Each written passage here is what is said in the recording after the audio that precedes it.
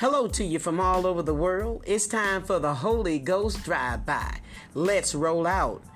Isaiah 30:21. And thine ears shall hear a word behind thee, saying, This is the way, walk ye in it.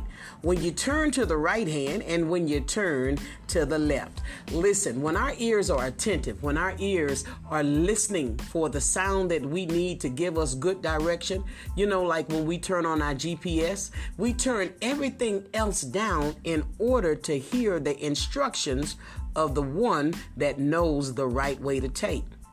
Let's do that same thing for God. Oftentimes, He has given us instructions, but we drown Him out.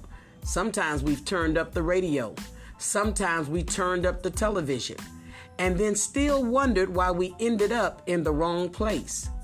Could it be we drowned out the sound of the voice we really needed to hear in order to go where we needed to go with clarity and understanding? Said it's a still small voice telling you to take left or telling you to take right. I encourage us all today not to ignore that voice. That's our GPS. That's the best one we'll ever have. He doesn't want us just wandering around. He doesn't want us confused because He's not the author of confusion. He wants us on time and He wants us there safely. Trust and believe He has the best directions. Follow through. This has been your Holy Ghost Drive-By.